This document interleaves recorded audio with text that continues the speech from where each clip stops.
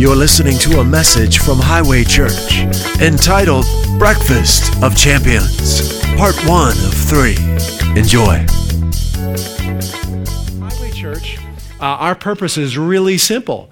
It's to lead people into relationship with Jesus Christ. That's it. Very simple. No more, no less. Into relationship with the real Jesus. And we realize that Jesus never intended to establish a religion, that he came that we might know the Father in a real, everyday relationship. And that's what we want for you. We want you to know Jesus when you wake up in the morning, when you're doing the dishes, when you're at work, when you're at home, when you're spending time together as a family and with friends. We want you to know his presence and his love for you. So that's what we're all about, is relationship with him, okay? And as a result of people realizing how much he loves them, and as a result of all of us growing in that love and growing in that real relationship with the real Jesus, we have a vision. We see a vibrant, growing church where people are experiencing God and moving forward in his destiny for their lives.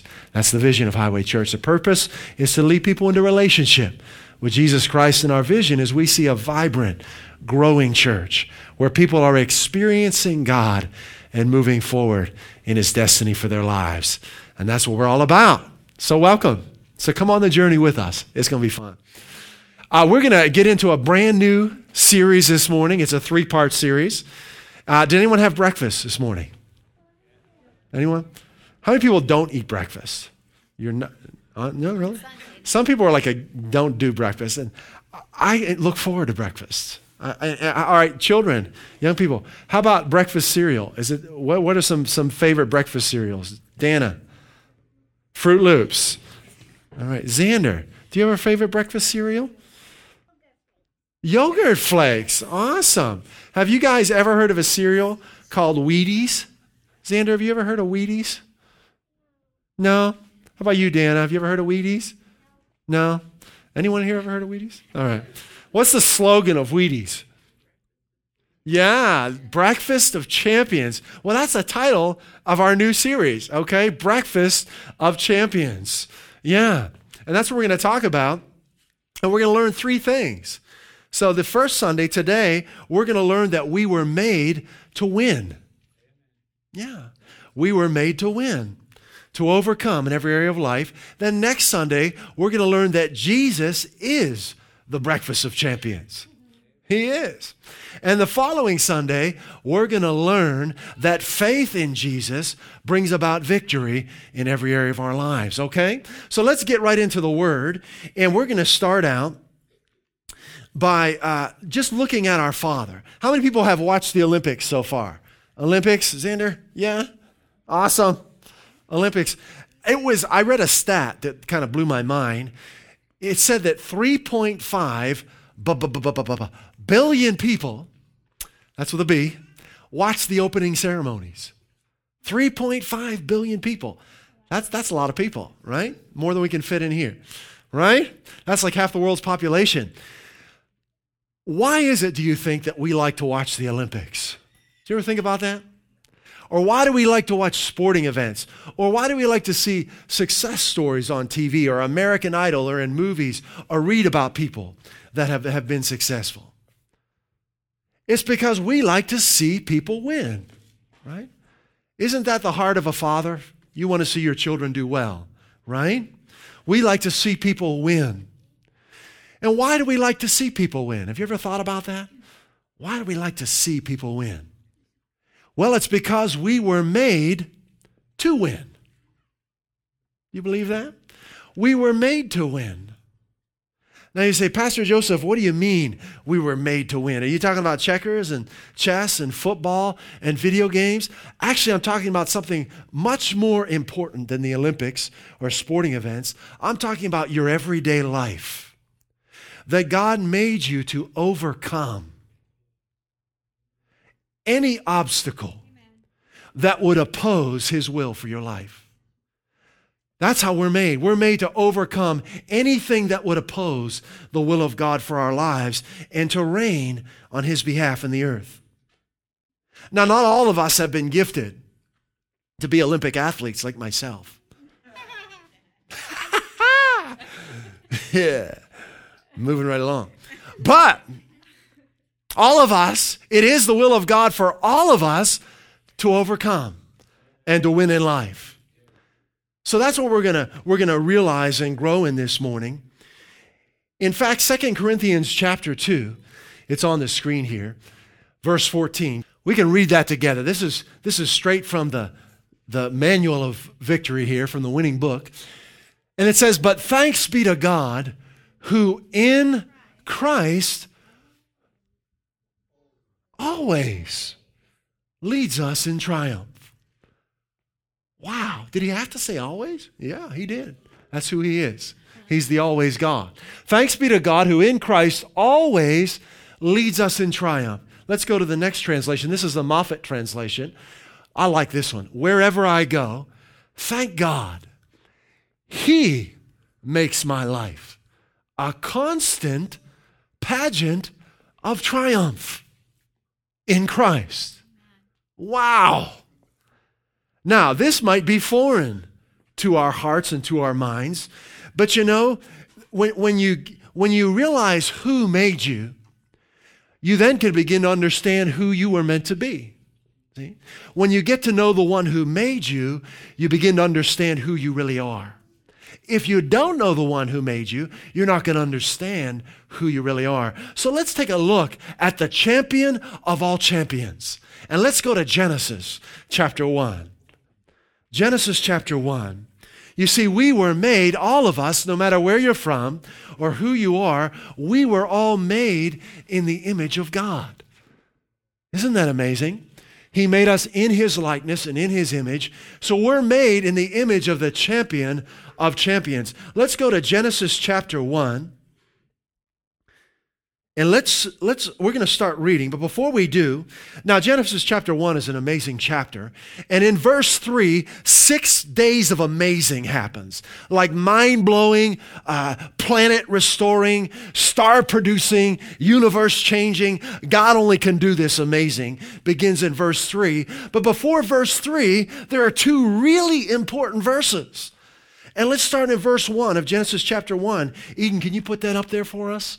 You can read it on the screen or read it in your Bible. And this is how it reads. It says, "In the beginning, God created the heavens and the earth." Now, verse 2 is very important. It says, "And the earth was formless and void, and darkness was over the surface of the deep, and the Spirit of God was moving over the surface of the waters." Why is that verse so important? I want to call your attention to 3 words. Eden, if you'll go to that next slide. Formless, void, and darkness. If you look at those words in the Hebrew, they're powerful words. The word formless means a worthless thing, confusion, chaos, a wilderness of waste. The word void means an undistinguishable ruin.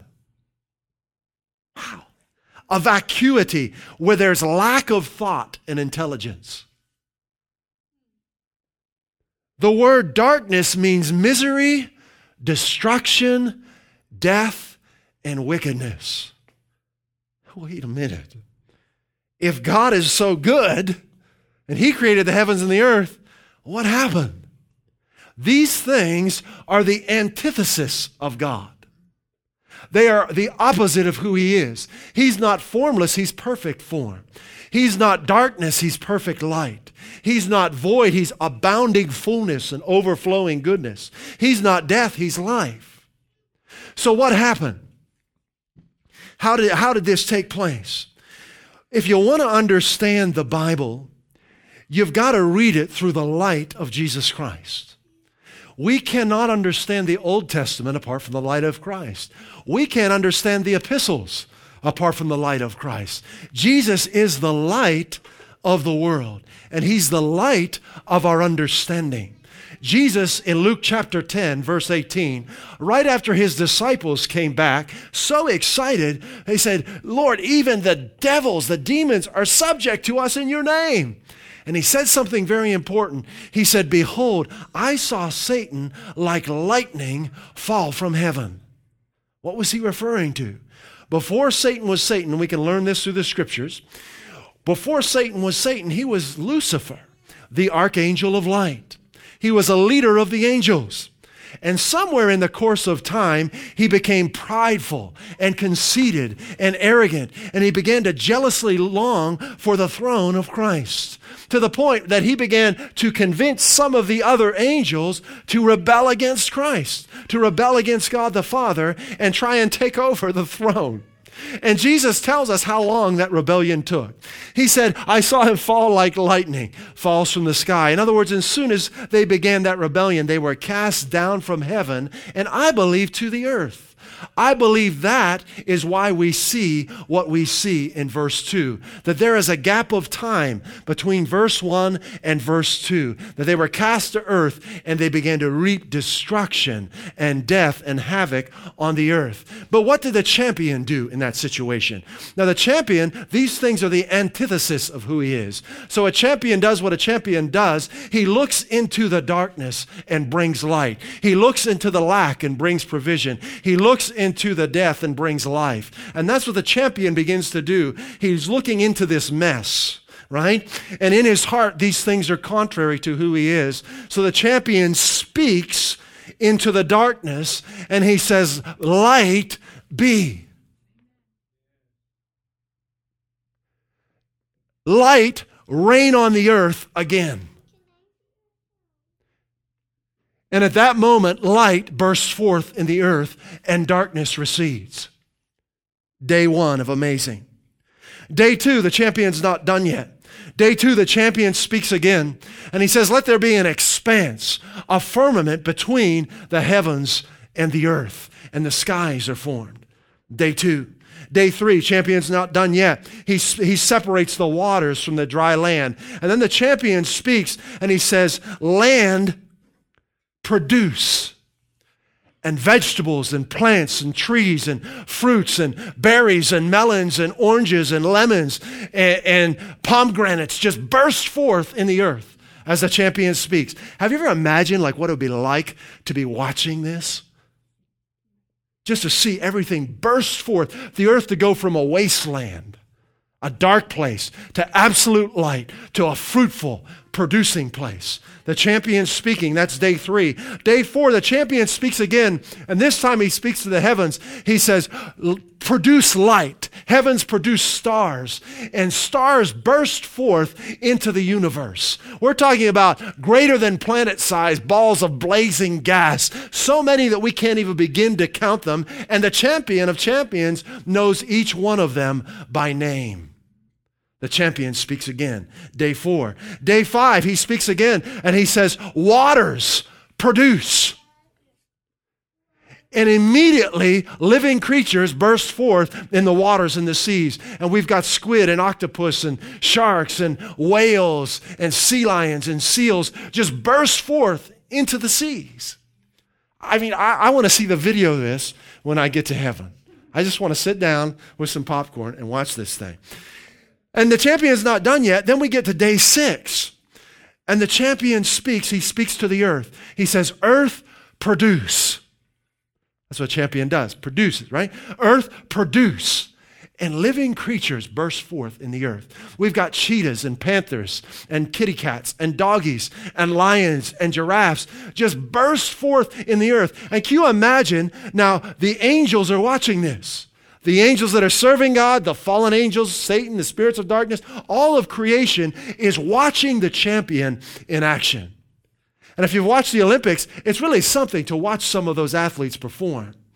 I mean, even the worst of them is something to watch, right? Because you're seeing champions in action. What would it be like to watch the champion perform? Well, all of creation is beholding him for 5+ days. They're on the 6th day now.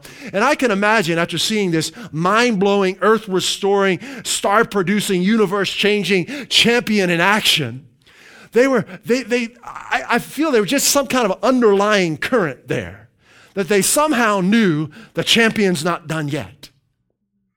That there was an anticipation, a course of energy surging through the universe that they just knew by looking at the champion, he's not done yet. And he wasn't. The heart of the champion was about to be revealed.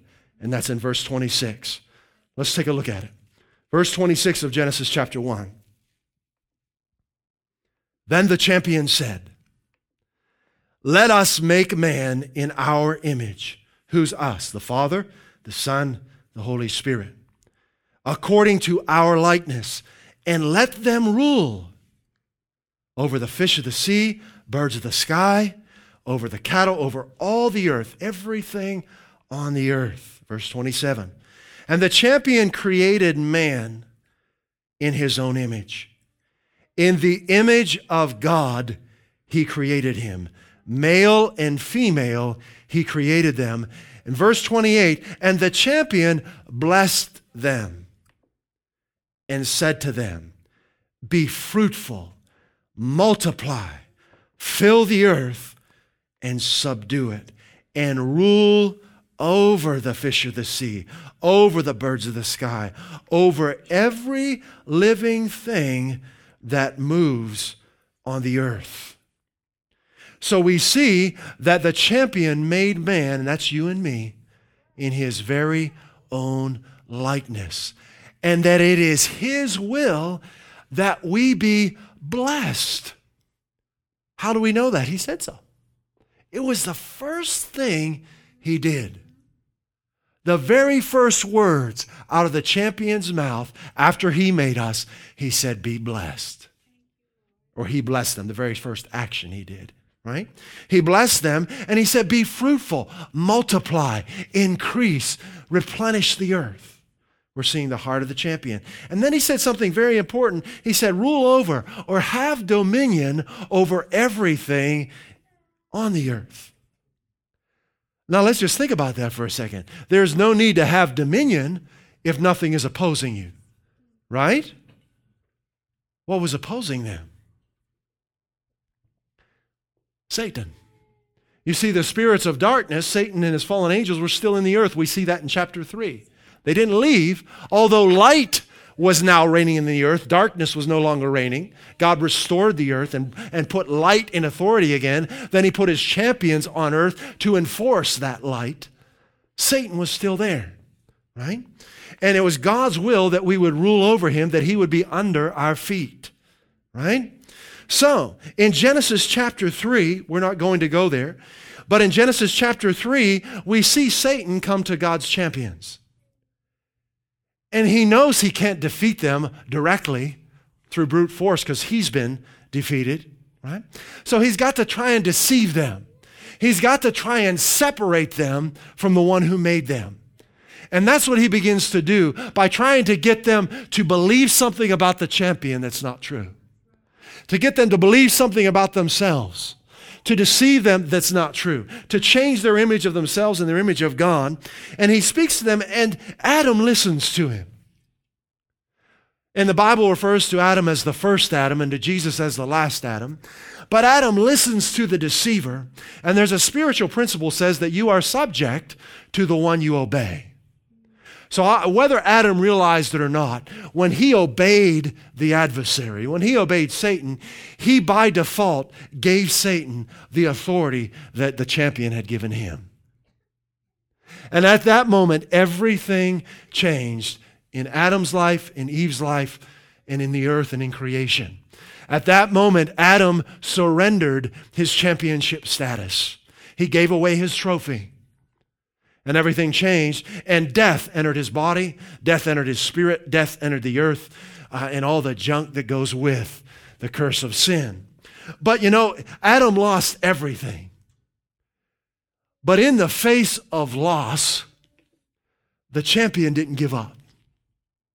See, the champion of champions, God the Father, didn't quit or didn't give up because his child lost everything. And that's the mark of a champion. A champion is not someone who experiences the absence of loss. A champion is someone who in the midst of loss refuses to quit. That in the midst of loss looks beyond the current circumstances and situations and sees a bright horizon. and says, we're going to keep going. We're going to get there. We're not going to let this thing stop us or stop God's will for our lives. We're going forward and we're going to fulfill the destiny He has for us because He loves us. And we refuse to give in to anything less than His plan and purpose for our lives. So at this point in time, the champion speaks again. Just like he did in chapter 1, verse 3. This time it's in Genesis chapter 3, verse 15. And he speaks again. He looks into the darkness again. He looks into the loss and the death and the destruction. And he speaks a prophecy of a new Adam coming. And he says, there's coming one who's going to be born of this woman that I made. Born, going to be her seed. And Satan, he's going to put you back in your place. He's going to put you under the feet of my creation once again. And he was prophesying of Jesus Christ in Genesis chapter 3, verse 15. And that's exactly what God did. So the last Adam, as the Bible refers to Jesus, he came to restore everything the first Adam lost. Our relationship with the champion as our Father. Our championship status, where Satan can no longer do what he wants in our lives, but now he's under our feet. And now we speak with the authority of the Father, that we would be the head and not the tail, that we would be above and never beneath. And let's take a look at Romans chapter 5, verse 17. Romans chapter 5 is an amazing portion of Scripture. And it kind of summarizes what I've been sharing with you. And let's look at it in the New American Standard. And let's read that together. You can look at it on the screen or read along in your Bible. This is the New American Standard. It says, for if by the transgression of the one, who's the one? Who's the transgression of the one? Adam, right? The first Adam. Right? So if by the transgression of Adam, right, death reigned. Very important word there in the Greek. It means to rule as a king. Death ruled as a king through Adam. You following me? Much more. Those who receive the abundance of grace and the gift of righteousness will, there's that same word again in the Greek, reign as kings. Some translations say that. Will reign as kings in life through the one, Jesus Christ. So Jesus, through the inspiration of the Scriptures, the Holy Spirit, through Paul, is giving us an understanding of what Jesus did. That Adam lost it through his transgression, right? Now, actually, let's go to the, is it Weymouth's translation we have next, Eden? Yeah, let's look at Weymouth's translation. This will really help you understand it. It says, for if through the transgression of the one individual, look at this, death made use of Adam to seize the sovereignty. That opens our eyes, doesn't it? What was death up to? That was Satan, wasn't it, right? That's who he is. Death is his nature. See, Satan is the opposite in terms of his will for your life. He wants you to not be blessed. He wants you to not be fruitful. He wants you to not increase. He wants you to not be over the earth and over him. So he made use of Adam to seize the sovereignty. Where did that sovereignty come from that Adam had? From God the Father, right? And back in chapter 1, verses 26 through, he blessed him, right? That's the king transferring his authority. He said, now you rule over the earth on my behalf, right? He's transferring. So that sovereignty was given to Adam. Satan stole it. But go back to the previous slide there, Eden. But, good news, much more now. Those who what? Who do everything perfect? Who never make a mistake? Go to church 7 days a week? Pray 20 hours a day? No. That's not it. Those who receive the abundance of grace. Is there enough grace for you? I guess it depends on how bad you are, huh? No. It's more than you could ever need. It's an overflowing amount. The abundance of grace and the gift. So how much does this gift cost? How much do you have to pay God for this gift? Do you ever buy a gift at your birthday party? I hope not. Although you might get what you want, huh? If you bought your own gifts. No, there's no cost to you. God paid for your gift, right? The price for your gift was Jesus Christ. So you don't have to write God a check for this righteousness.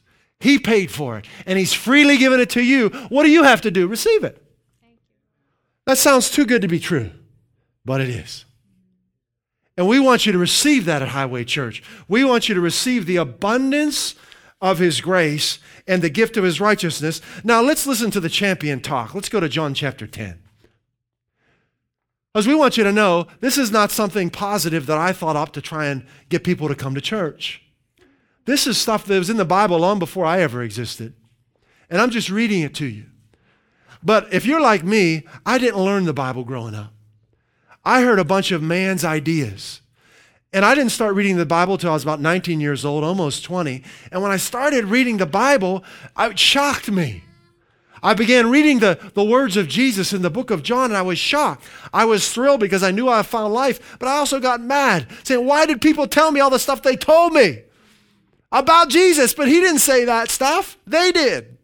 See, I had a wrong picture of Jesus. At Highway Church, we want to clear that up. We want you to know the real Jesus.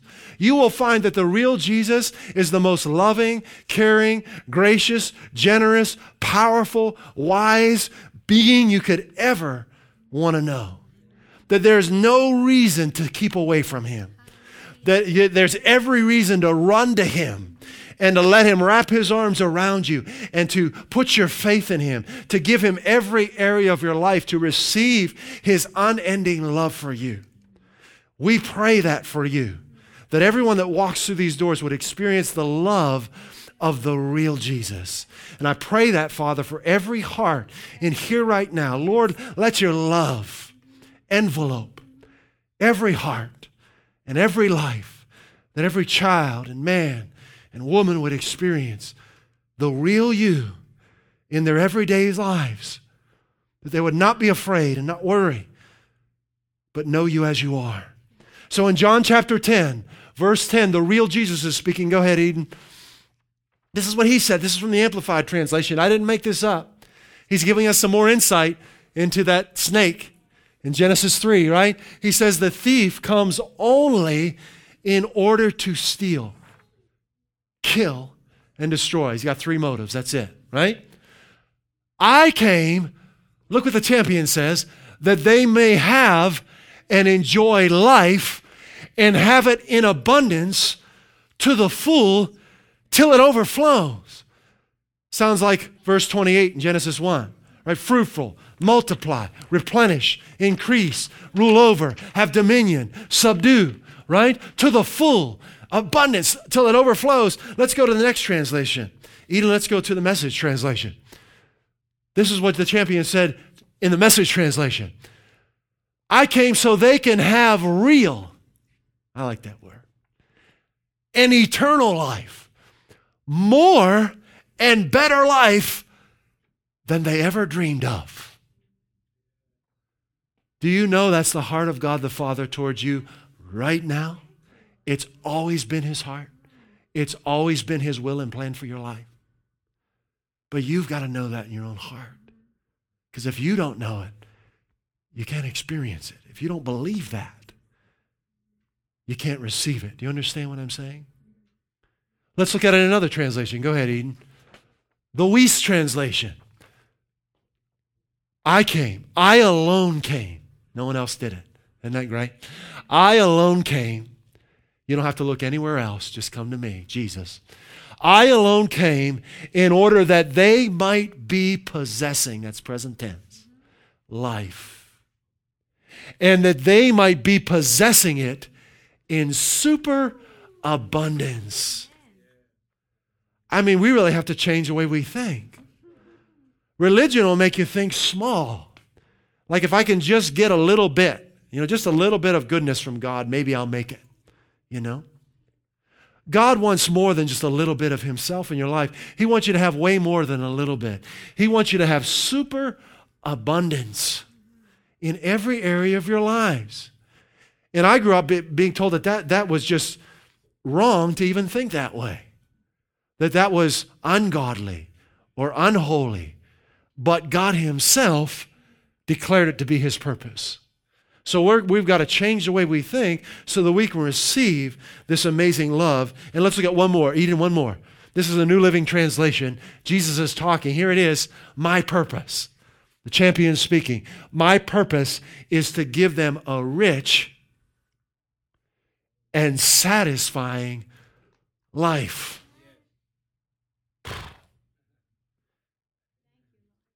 That's Jesus talking. So it's very easy to see when you look at the one who made you that we were made to win. That we were made in the image of God, the champion of champions. Let's go ahead and pray together.